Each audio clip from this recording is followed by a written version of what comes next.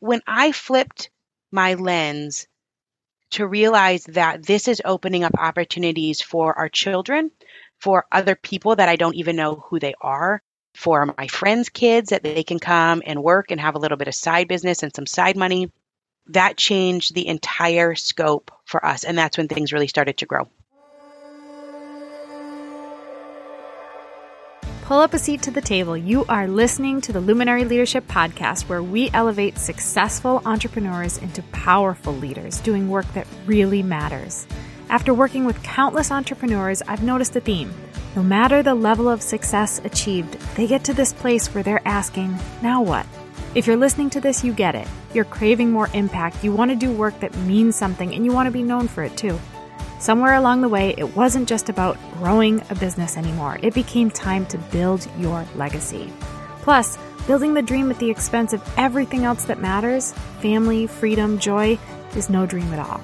The Luminary Leadership Podcast is where industry leaders come to break through to their next level of achievement, purpose, and impact.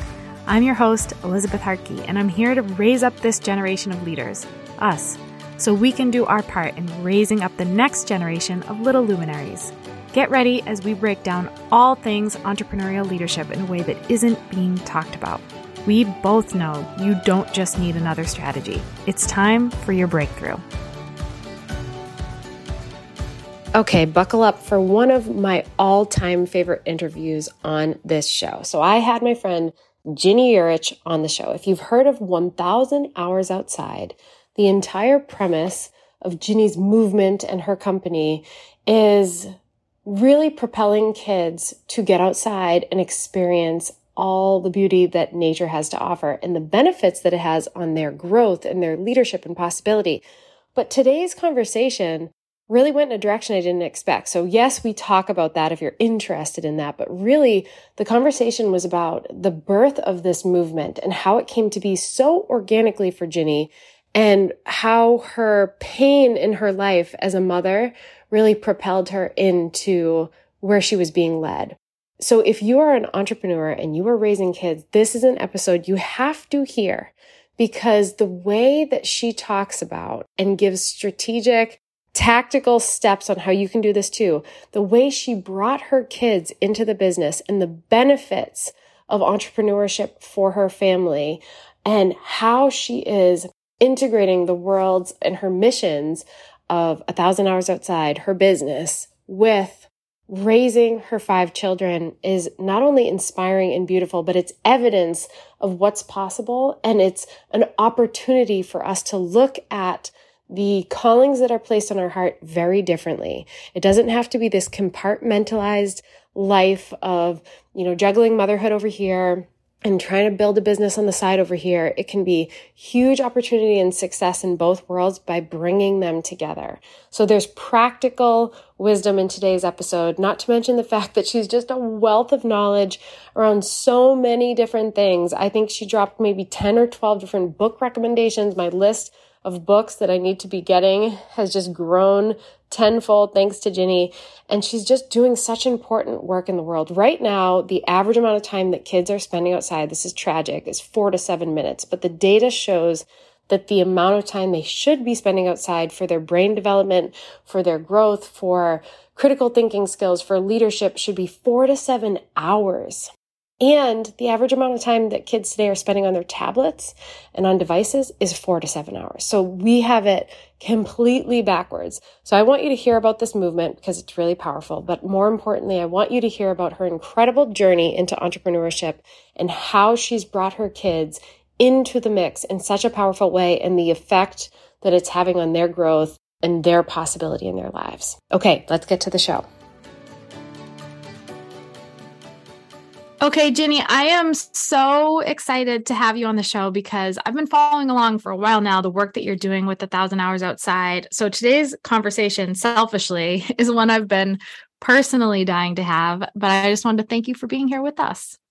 Oh, Liz, thanks for having me. This is actually a unique opportunity for me because it's a little bit of a different topic with entrepreneurship. So I'm really excited about it. Yeah, well, you've built something pretty special, speaking of entrepreneurship. So can you tell the listeners a little bit more about what inspired 1,000 Hours Outside? What is it? What makes you tick with it? Because I know you've created quite the movement, and a lot of our listeners will really resonate both with the movement itself, but also love to hear that kind of rags to riches story of how it came to be. Well, it's been a long time coming, Liz, and I actually started writing on a blog because blogs were the thing back in 2013. So we're coming on 10 years here. So I think that's always an important thing. It's like you read in people's biographies and autobiographies that sometimes it seems like things pop up quickly, but really there's often a lot of just time, maybe not like time where you're overwhelmed or anything like that, but just time in the background that things tend to sometimes just grow slowly. But my story really is birthed out of failure. That's where it comes from. When our kids were really small, and I know you're in this stage with little ones and pregnant, we had 3 under 3 for a little while. And I just from the get go felt like I could not keep up. I was failing all the time. There was too many needs. And I was in a bad space as a mom, just kind of depressed and discouraged and down and really kind of wishing away the years, even though I knew that they were special and I didn't want to wish them away. And so I was in this rough spot and I had, sometimes you have these singular experiences that change your whole trajectory. I had a friend, I went to MOPS, Mothers of Preschoolers, and she had said that there was this woman named Charlotte Mason, and I didn't know who Charlotte Mason was. Turns out she's from like the 1800s, but my friend didn't tell me that. She just said Charlotte Mason says kids should be outside for 4 to 6 hours a day whenever the weather is tolerable. And I just thought that was absurd. Like, who does anything for 4 to 6 hours a day? Who has the time for that? But then, let alone, what are the kids going to do? When you have little ones, I think, you're doing all these things. You're making sensory bins and you're doing all of these things that take a lot of effort and homemade Play-Doh. And they play with it for a little bit, but there's never this expanse of time. And so basically, I thought her idea and Charlotte Mason's idea, who I didn't know of, but I've learned a lot about her since, and her ideas have really stemmed time here. But I just thought it was an outlandish idea and it was going to crash and burn. But this friend invited me to go with her, and we went to a park from 9 in the morning till 1 in the afternoon. That was the plan, 4 hours. And I thought it was going to be a complete and utter failure. The kids were going to be whiny and fighting. And anyway, we had these 3 little ones we each did, and it turned out to be my best day as a mom because it was the only good day I'd had so far. I hadn't really had a good day, and that was a good day because the kids played and I left feeling refreshed. So I had this one singular day experience. I can remember it, all the details. It was in 2011. It was over 10 years ago. And because the day went so well, we really changed how we were doing early childhood. And it was just sort of how we lived for a couple years, which was prioritizing these larger chunks of time with a small group of friends. And a couple years in, we had not run into any other kids outdoors, not on the trails, not anywhere. And it was very noticeable that the kids were not outside. And so I think because the outdoor time had changed my life so much, and then I was able to see how much it was changing our kids. At the beginning, I just did it for myself, but then I'm like, oh, the kids aren't getting sick and they're sleeping better and they're eating better and they're thriving and they're happier and all these things. And then it turns out there's research upon research about how simple outdoor play helps kids in every facet of their development. I started to write about it back in 2013, and I added up how much time we were spending outside, partially because I used to be a math teacher. So I'm kind of drawn to numbers, but partially because statistics are part of our world. And the statistic was out there that kids are on screens for 4 to 7 hours a day on average, and they're outside for 4 to 7 minutes. So I was just curious, like, how much time are we getting outside? And it was about 18 to 20 hours a week on average, more in the summer, less in the winter where we live in Michigan, but about that on average a week with this little nature group. And it ended up being 1,200 hours a year, which was exactly the number at that time of screen time for American kids, 1,200 hours a year. And we're not anti-screen. Our kids, play video games and things here and there, but it just was eye-opening because I thought, well, what if all of these experiences had instead gone to screens? And we had this like rich and full life with these deep relationships and all of these very simple but very meaningful experiences that we had had. And so I thought, well, I'm just going to write about it, basically how nature time completely transformed our family. I'm going to call it 1,000 hours outside because it's a little catchier than 1,200 hours outside, with this sort of goal of bringing back balance to life, to childhood, between the real world and the virtual world. And those numbers that Charlotte Mason said 4 to 6 hours a day whenever the weather is tolerable is actually really echoed today in the research as well. So Angela Hanscom, who's a pediatric occupational therapist, she has a book called Balanced and Barefoot, where she says ideally kids would be outside for 3 hours a day all throughout childhood. But life is messy, and who can actually really get outside practically every single day for 3 hours? So we have this overarching goal for the year to flood it with hands-on real life experiences. And so, maybe a camping trip here or there or different things help to balance out the days when, we have appointments or just the things of life. People get sick and we can't get out there. I want to, there are so many things that I'm just kind of jotting down notes as you're talking, because first, from the entrepreneurial angle, and being a lot of our listeners are entrepreneurs who are also raising families, and they feel really called to both missions. It's not I have this little side gig, but I'm primarily with my kids, and it's not I am running this mega corporation and I neglect my kids. Like, they care deeply about both of these things. And oftentimes what we hear is people feel really split in two, and they feel really defeated because it's hard to show up in two really critical missions at the same time.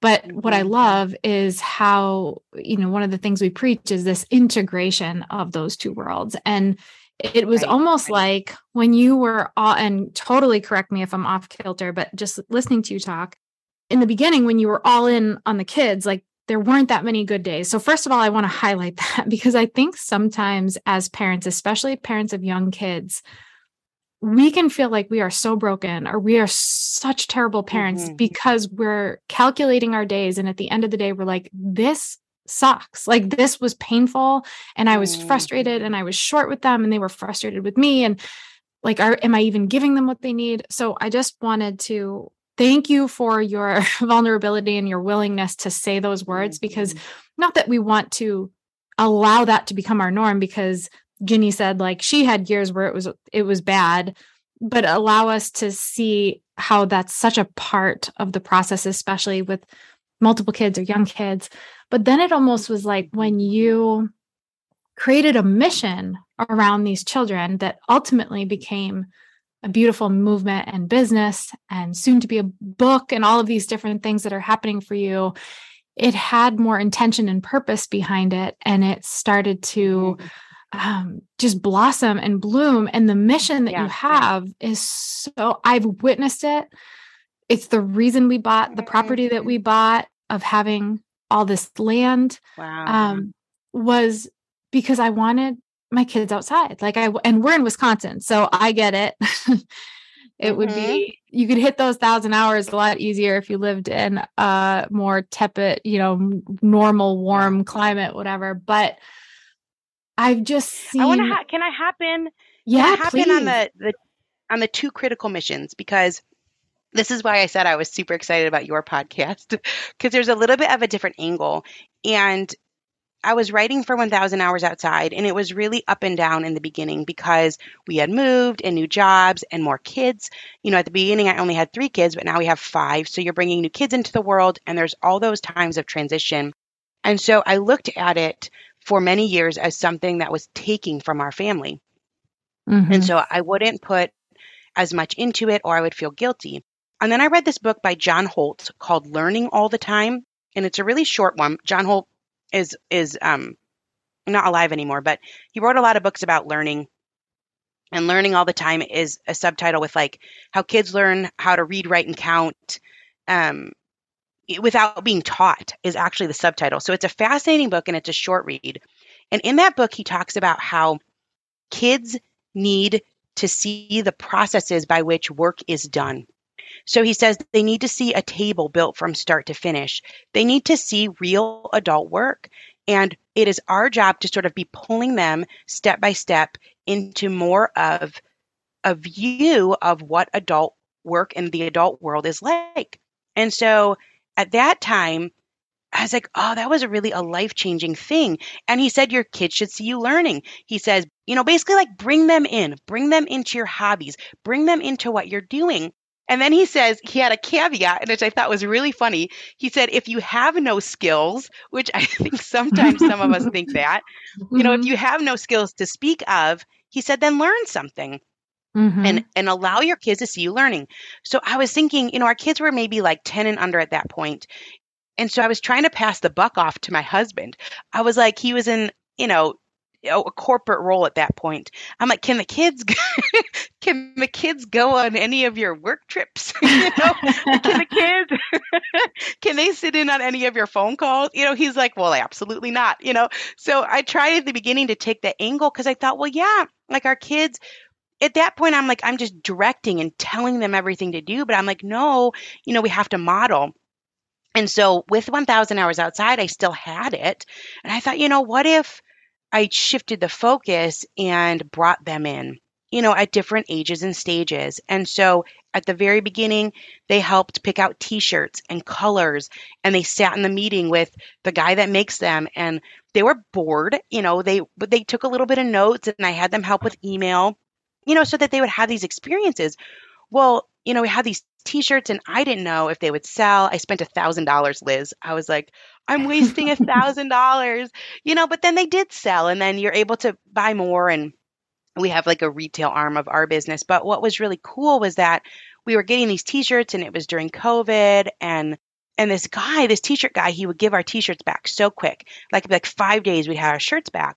So like if I had messed up orders, it was no big deal because I could get another one really quick. Well, then that time started to lengthen. It was like 10 days, 2 weeks, 3 weeks. So finally I was like, hey, the T-shirts used to come back a lot quicker than this. What's going on? And in front of my kids, he said, when COVID hit, he said, all of the schools, everything shut down, all the sports programs, he said, and your business kept ours afloat. Oh my gosh. And I thought, wow, what a thing for our kids to have heard. And that this understanding, entrepreneurship is not anything I ever imagined that we would be a part of, but the ways in which we rub shoulders with others, the ways in which our lives interconnect in a way that lifts everyone up.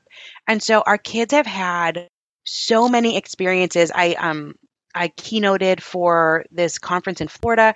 It's the largest homeschool conference in the world. I keynoted last spring. It's called FPEA. It's in Orlando. It's this coolest conference. And our two daughters got to play guitar and do a song on the stage. They got a standing ovation. So when I flipped my lens to realize that this is opening up opportunities for our children, for other people that I don't even know who they are, for my friends' kids that they can come and work and have a little bit of side business and some side money, that changed the entire scope for us. And that's when things really started to grow. Oh man, I still have I started to well up when you said that about the guy who made the T-shirts, because isn't that such a gift that you've given your children to bear witness to the heartbeat of what entrepreneurship can be? It's not just transactional, which a lot of the entrepreneurial culture right now, preaches, charge your worth and make more money and do this and do that, with taking the humanity out of it. But we have this unique, rare opportunity as entrepreneurs to bring our kids into the fray and to allow our business to become our classroom. We homeschool too. And it's really new to me. I didn't grow up homeschooling. And it was like, man, are we making the right decision? Are we screwing up our kids? And then I started to see their interest, because our company does work with so many families, and we were prepping for an event for our Camp Luminary event, which brings out entrepreneurs and the leaders they're raising their children. So families, families together to reconnect and to cast their mission as a family that includes the business and how are the kids involved, even if they're young. And I saw my kids get it. they were like, wait, there are going to be other kids there and their parents run their own business. And wow, they, that's powerful, Liz. it Wow. was so cool. And they wanted to, one of her team members, Caitlin, her daughter is really young, but she loves graphic design and she designed the shirts for the event. And my what son, an opportunity. Wow. Yeah, huge. And my son is really shy, but there's a piece, he's kind of like me in the earlier years before I was more comfortable with speaking. Like I really wanted to do it, but I was terrified. So he emceed some of the stuff as a 7-year-old. Like just so many cool things came to life from it. And I just had this moment of clarity of like, man, Liz, this is exactly how your parents raised you. Like not super intentionally, like I'm doing like, oh, I want to make the business a classroom, but because they're like, we don't have a nanny, you're coming with mom to this meeting or you're going with dad to that appointment. And it was such a gift. It cultivated me into who I am and taught me, all right, how do you make eye contact when you talk to somebody? And when one of your clients is going through something difficult, how can you go above and beyond and be more human and over deliver and go show up at their house and bring them cookies because they just lost someone they love, even though it's not even in the spectrum of what you do from a business perspective. And we get to give that beautiful gift to our children. And I think that's why your business has become such a movement too, is because it isn't just about, there are transactions. That's how you guys stay afloat, but it's about so much more than that. And bringing your kids into that blessing is such a powerful, powerful thing that you guys are doing. Yeah, and I love watching it. That's my favorite part about entrepreneurship and something that I had no idea would happen at the beginning. And it just continues to. Your life rubs shoulders with other people and your kids have all of these open doors and new relationships. I see, I just had this guy on our podcast, John Acuff, and he's like a business leadership guy. He's funny. And he just wrote a book with his daughters. He's an author and he'd written a bunch of books. And then the opportunity arose where he wrote a book with his daughters. Actually, they wrote it. They're like, let's say they're maybe like 15 and 19 or something like that, high school and college. And they wrote it and he edited it. It's like, we don't know what doors we're opening up for our children in this process of working hard and having our own thing. But it's completely different than, like I said, when I asked my husband, can the kids come on this business trip with you? Well, it's like, absolutely no, they cannot. And, but when it's our own thing, the doors are wide open for us to make our own decisions and to have it be a family thing. And it changes everything. Yeah. And I think it's important to note, it is a way harder freaking path. Like it's way easier for me to do my work when I lock myself in my office for 8 hours and I don't have my 7, 5, or 3-year-old busting through the door. But when I have this mentality of intentionality and I'm like, yes, I'm going to have to carve out, this podcast interview, we're not going to be interrupted because I've escaped the crazies on purpose for 1 hour. But I also have time set aside today that's a part of their homeschooling, on this Tuesday that we're recording this, that is my son coming in and our second oldest, our daughter coming in and working with me on some design stuff for the business. So it'll take me longer. I'll have to, sit through the million questions, but it's purposeful and it has intention behind it. And I planned for it. So I think sometimes we just want to get the work done, create the boundaries, have the the hours that we're in our office and then go be mom. But are we missing an opportunity and a gift in kind of knocking down those boundaries a little bit? And even if the integration is you run a business that they're not going to be alongside you as you're doing the work, but at dinner, around the dinner table as a family, you include them in the big decisions or you talk about what's upcoming and you ask them, hey, how would you handle this? Or we're really struggling with this thing. Any ideas of how we can solve the problem? Like just bringing them into the conversation can be just as powerful if maybe you don't run a business that your 3-year-old can be sitting on your lap as you do it. Right. Sure. Or could be on a podcast with you or something like that, which we have been able to do that. I remember, I always think like the things that I had exposure to as a child, and even if it was very, very brief, but you have exposure of speaking, you have exposure of cooking certain foods, let's say as a child. And then as an adult, I feel completely comfortable doing any of those things.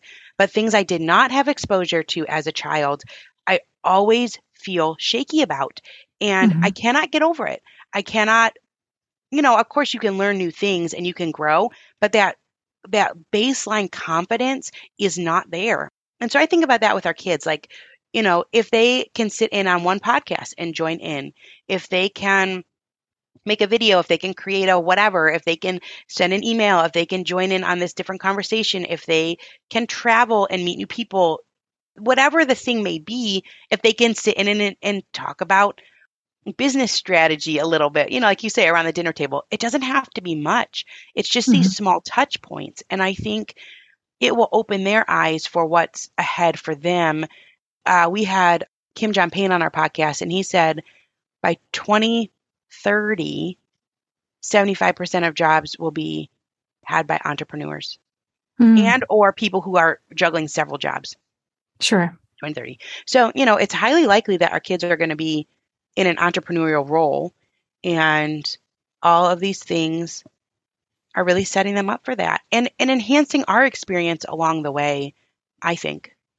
I think so too. It's teaching. How is that not, a great teacher for us in patience and, holding us accountable to what we're modeling and the leadership that we're developing in them. We have to be willing to live by it in our own work and what we're doing. And I'm curious too, just from a leadership perspective, because that's what we're really focused on over here is, the work that you're doing specifically with 1,000 hours outside. How do you see the correlation or the connection between that concept and that mission and developing our kids as leaders? Well, that's a good question.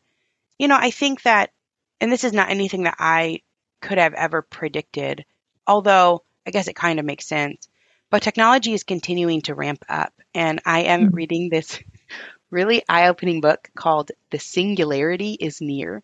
And it's by a man named Ray Kurzweil. And I actually know of him because I play the piano and he makes keyboards. So I had some of his keyboards back in the 90s, I guess.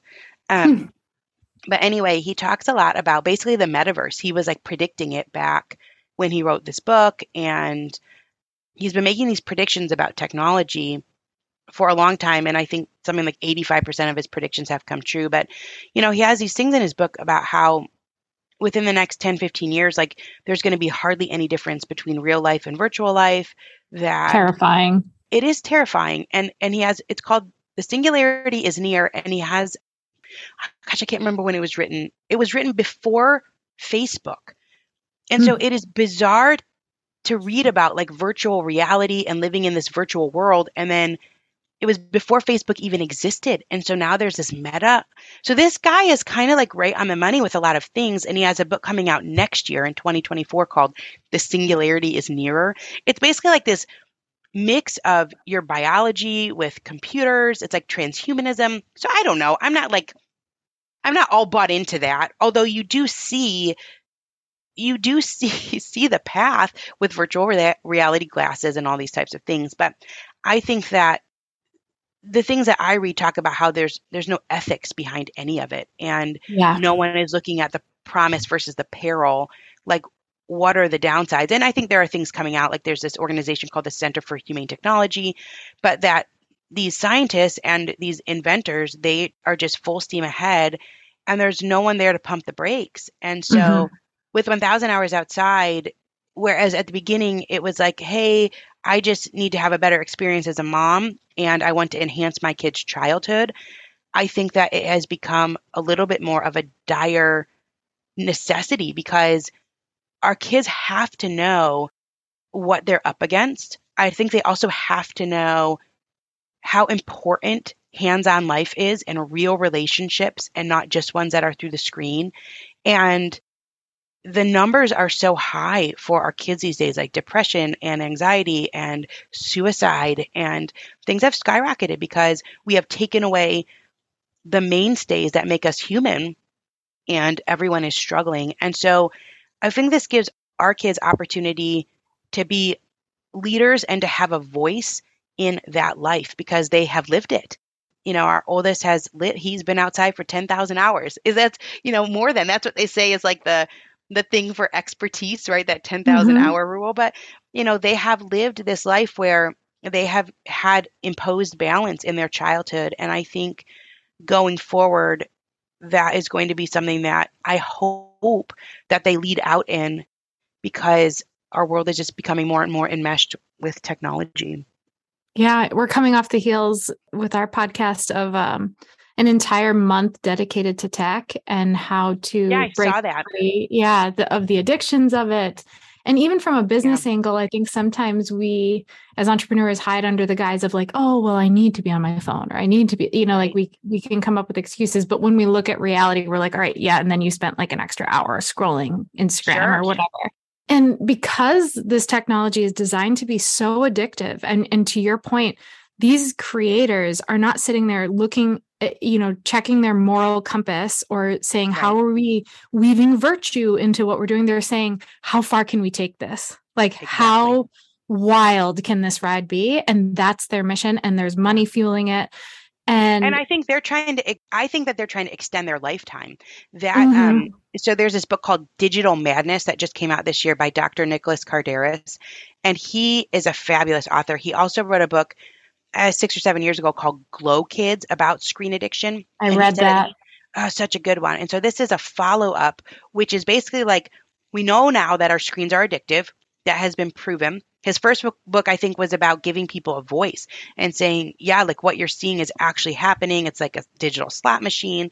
And then this follow-up book is like, okay, well, if this is the world we're living in, how do we deal with it? Right. And that's sort of what he alluded to. We actually talked earlier this year, and he was saying that in this some odd way, this transhumanism thing, that certain people are trying to extend their lifetime. And so there's a lot going on behind the scenes. And I think that we are going to he says basically like, we have to fight for our humanity. That's what he says. And I'm like, I think that's kind of the point at this point, which is that, our kids are going to be the ones that are going to have to stand up and fight for humanity.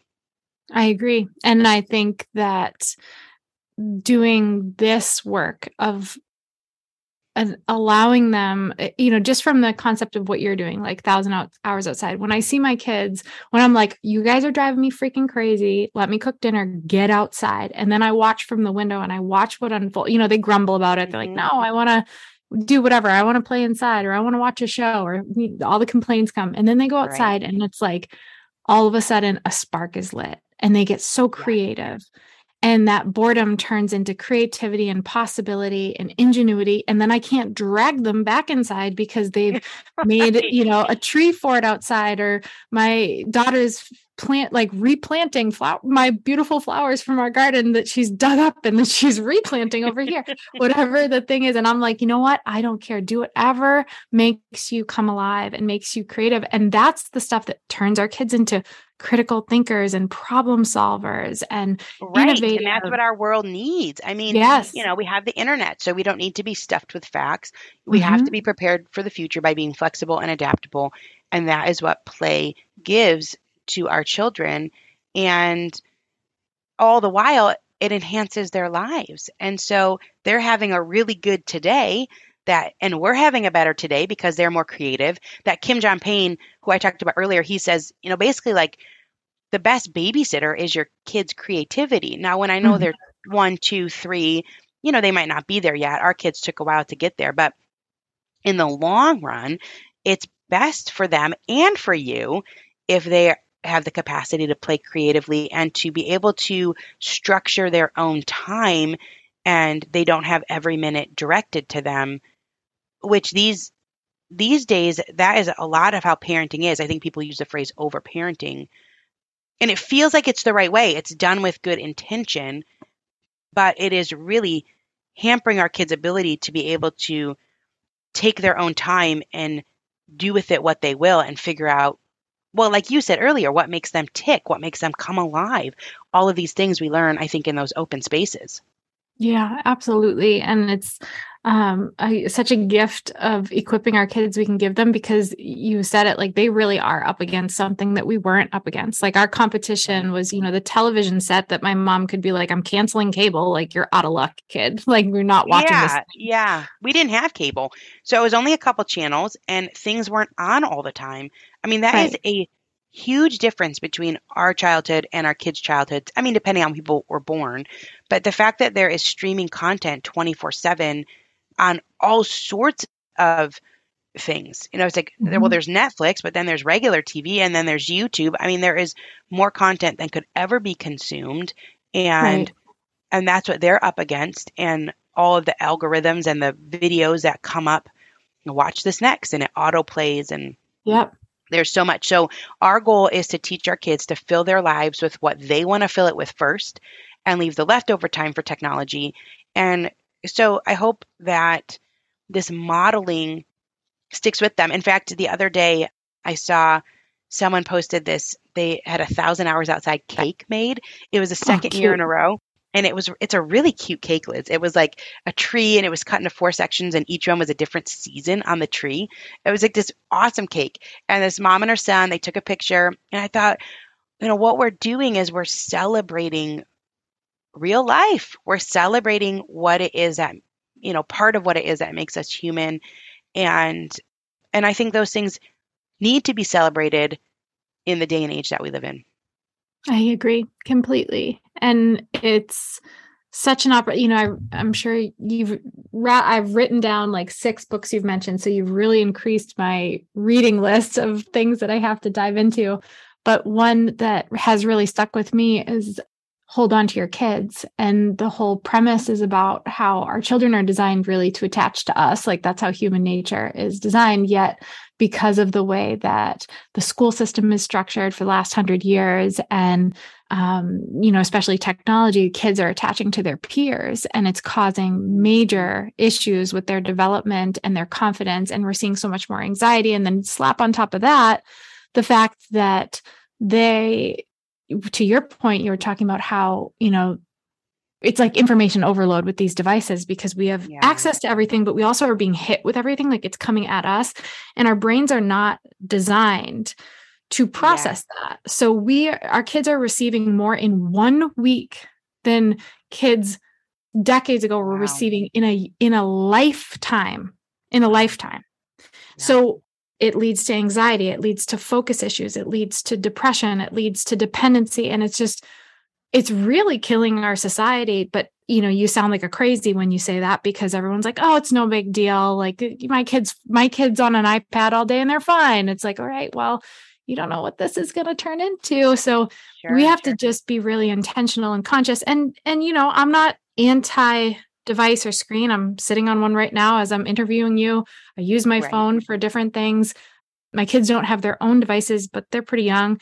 We have a TV that we don't have cable, but we do movies each week. And so I'm not like opposed to it. And the reality is that there's a high likelihood that they'll need to utilize these tools, but how can we keep them as tools versus turning the kid into a tool, and the device is controlling our kids? Right.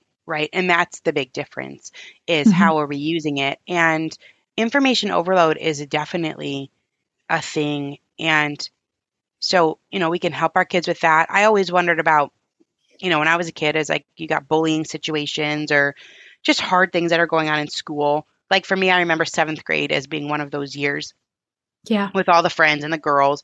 And I just think sometimes, like, how would it be if that would have come home with me? Like, at least I got to leave. At least at 3:00 I was home, and I'd have, a break until I had to go back the next day. But these kids don't get any break. And that Kim John Payne, he has a book that came out earlier this year called Emotionally Resilient Teens and Tweens, which is actually like a book I think every family should read, because it's about bullying, and in every form. He goes through bullying in every form. Like being ignored is a form of bullying, like where you feel like you're not seen, but cyberbullying and just like the typical types of bullying that we remember as kids, people being mean or whatever. It's like a phenomenal format of a book, because he has kids who have actually gone through these different scenarios and what they did to make it stop. And so it's one of those like really good resource books to have. But one of the topics that he brings up time and time again is strengthen the family base camp. Yep. And he said, like when we have a harbor, when we have a safe place that we can go and we can get away from it, then we're going to come into life more confident and more prepared and more just able to deal with adversity and things that are hard. And so I loved that part of it, which is like when our kids are in our home and we have this time together, like this is time to strengthen the family base camp and to let those other things aside. We're same as you. We're not like anti-technology. We're like pro-balance is probably Right. what I would say. And we're so out of balance. I mean, if kids are literally on screens for 4 to 7 hours, but outside for 4 to 7 minutes, we are such a far cry from balance. And so it's something that we have to really work at. I've got a friend, Erin Lochner. She wrote this book called Chasing Slow. I love So Erin. I love Erin. And I just think that title of a book is phenomenal. Like you do have to chase it. It doesn't, Yeah. it's not the natural thing that comes. And I know you talk a lot about hustle and trying to balance entrepreneurship and not toiling and always hustling. But I like that because it's a reminder that it's something that we have to work at.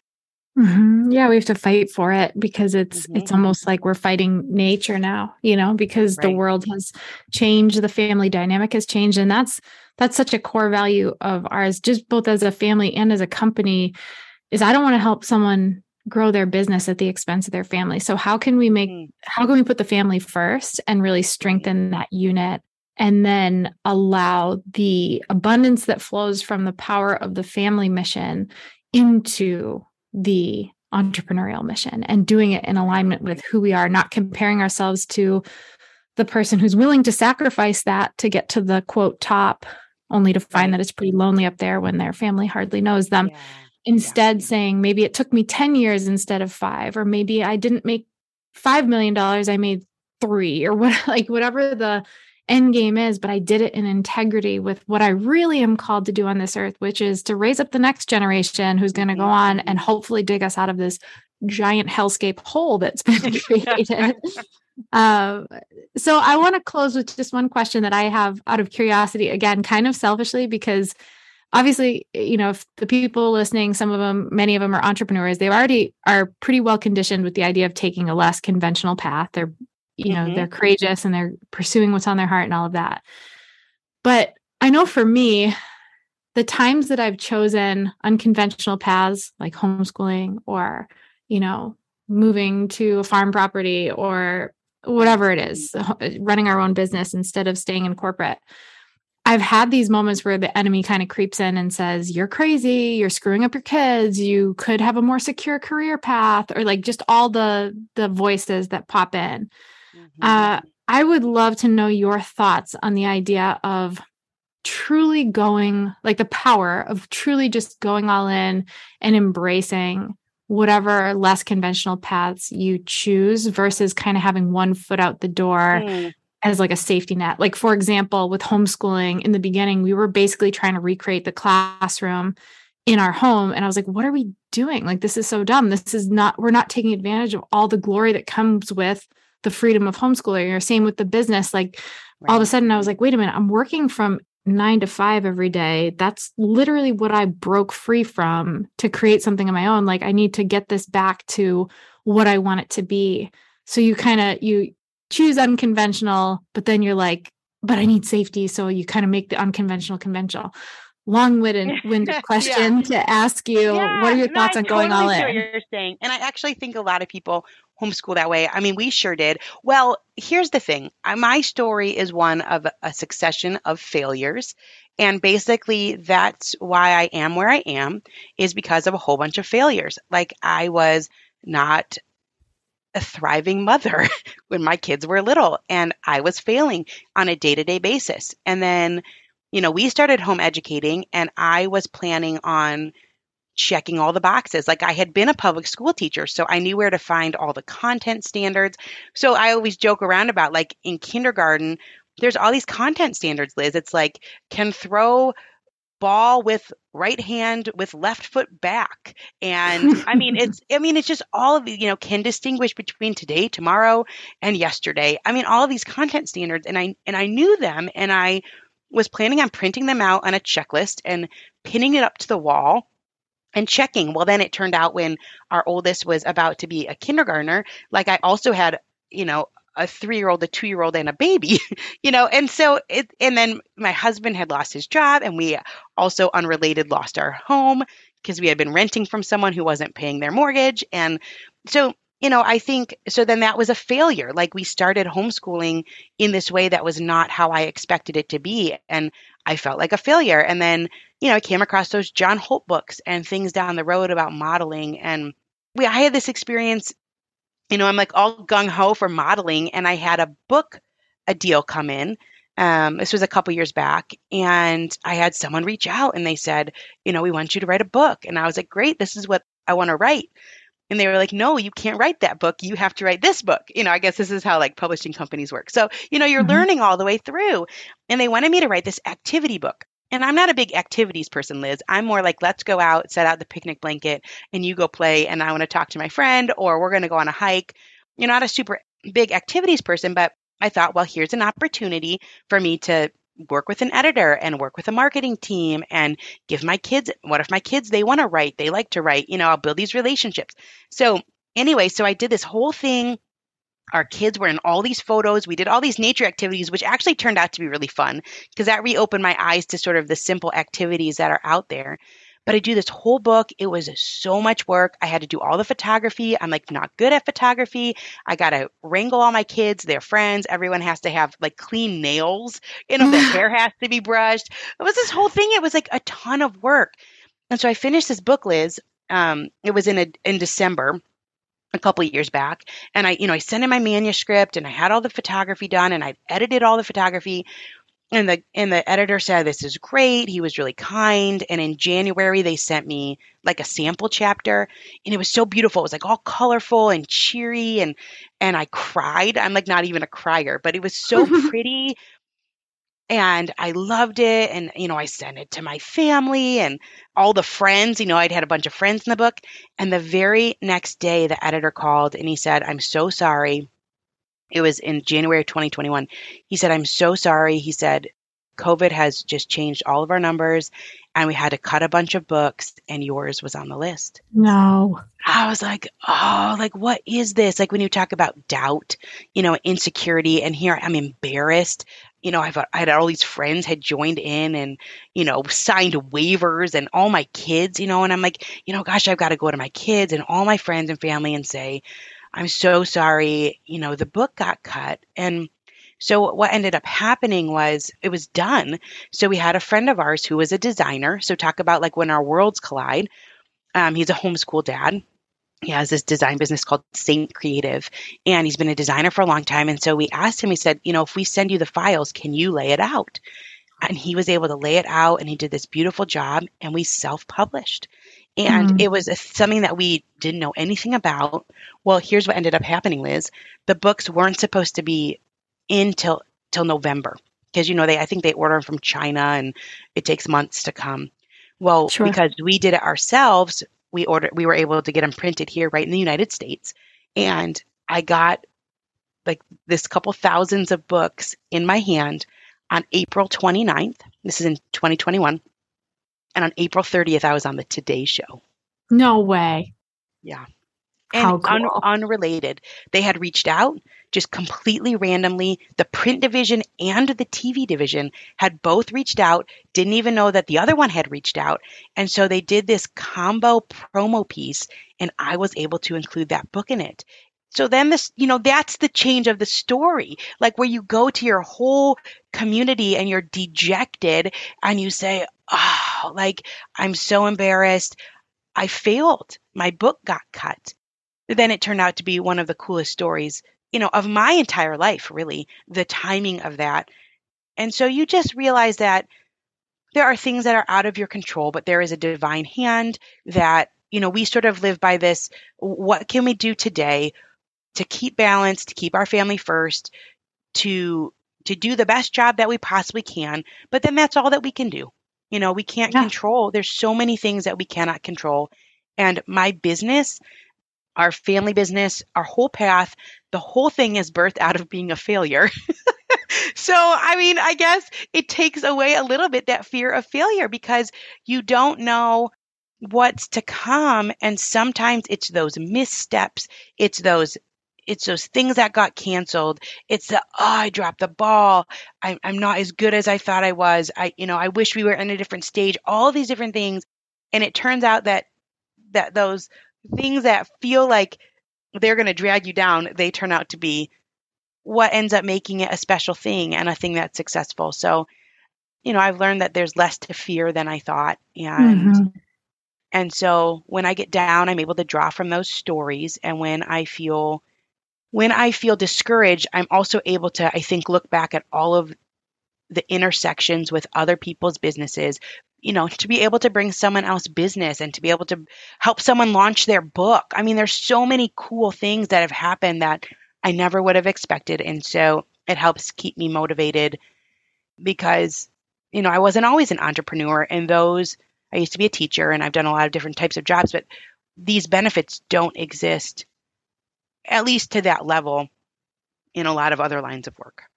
It's so true. And it's just such a testament to God's mysterious timing that we have to just really trust and know that those failures, like, they feel like setbacks, but they are propelling us forward into whatever's next. Like, we had to walk through that because we had to be crafted into who we needed to be to handle whatever is coming for us. And like, now we know how to self-publish books. Right. So I had what came down the road a year later was that I had an opportunity to keynote at this conference. It was like Dr. Ben Carson, and then they had their governor there. They had Ron DeSantis and me, and I was how cool. Wait. So, but the caveat was, you have to have a book. You can't, because that's a lot of times a keynote, they have a book. It makes them seem substantial. But I didn't have a book, Liz, but I knew how to self-publish a book and I knew how to do a turnaround pretty quickly. And so I was able to, had I not had that self-publishing experience,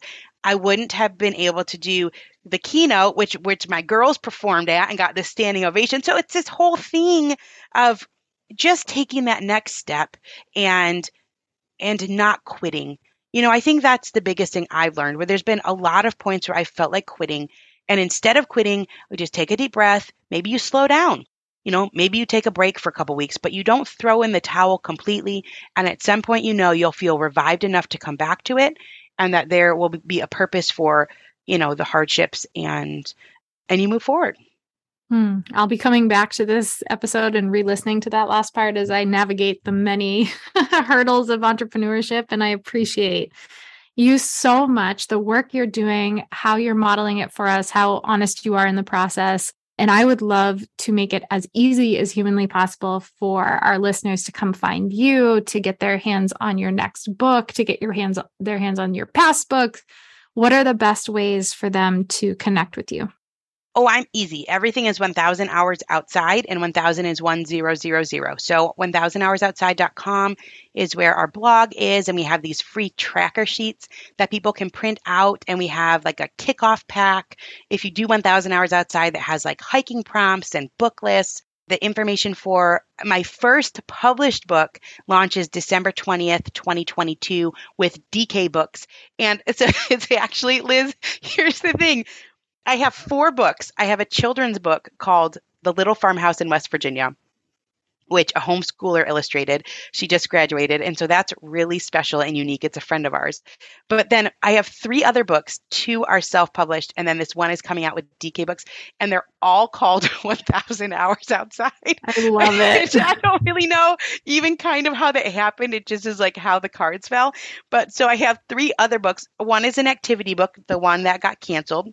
One is a book for parents about how nature time helps you reclaim childhood. And it's just information about how time in nature sets kids up for success in every facet of their development. And then this one coming out with DK Books is also called 1,000 Hours Outside. The tagline there is something like activities to match screen time with green time. And it's a really cool book because DK Books, they do such a fantastic job. And we had over 16,000 photo submissions from around the world. So that book is filled with photos of the 1,000 Hours Outside community. It's got like hundreds of seasonal activities that families can do. So that comes out right before the new year, and it's available for pre-order now. But all the information is on our website, 1000hoursoutside.com. And then we're on some of the socials like Instagram and Facebook mainly. And we got a newsletter, kind of like everyone else.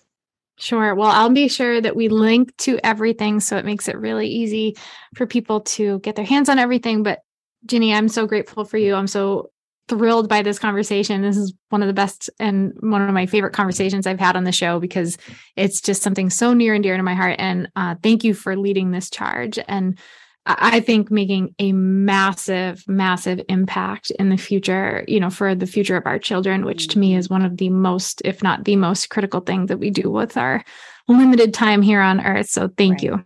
Well, thank you for having me. What you are doing is so important. Helping people to become entrepreneurs, but also to stay entrepreneurs and to continue to reap the benefits that come from when we are in charge of our own lives. And so what you're doing is so important. And thank you for having me on. My pleasure. I hope today's episode gave you exactly what you needed. And if it spoke to you, please leave us a review and be sure to subscribe so you don't miss out on the next juicy episode. And don't be shy. I don't bite often. So come connect with me over on Instagram @ElizHartke. And if there's a topic or a question, a guest you want to hear on the show, or an idea you have for us, just reach out and share your thoughts. We do this for you. So the more you tell us, the more we can serve. Thank you for spending some time with me. I really do appreciate you. So tune in next time to keep building that legacy and doing the work that really matters.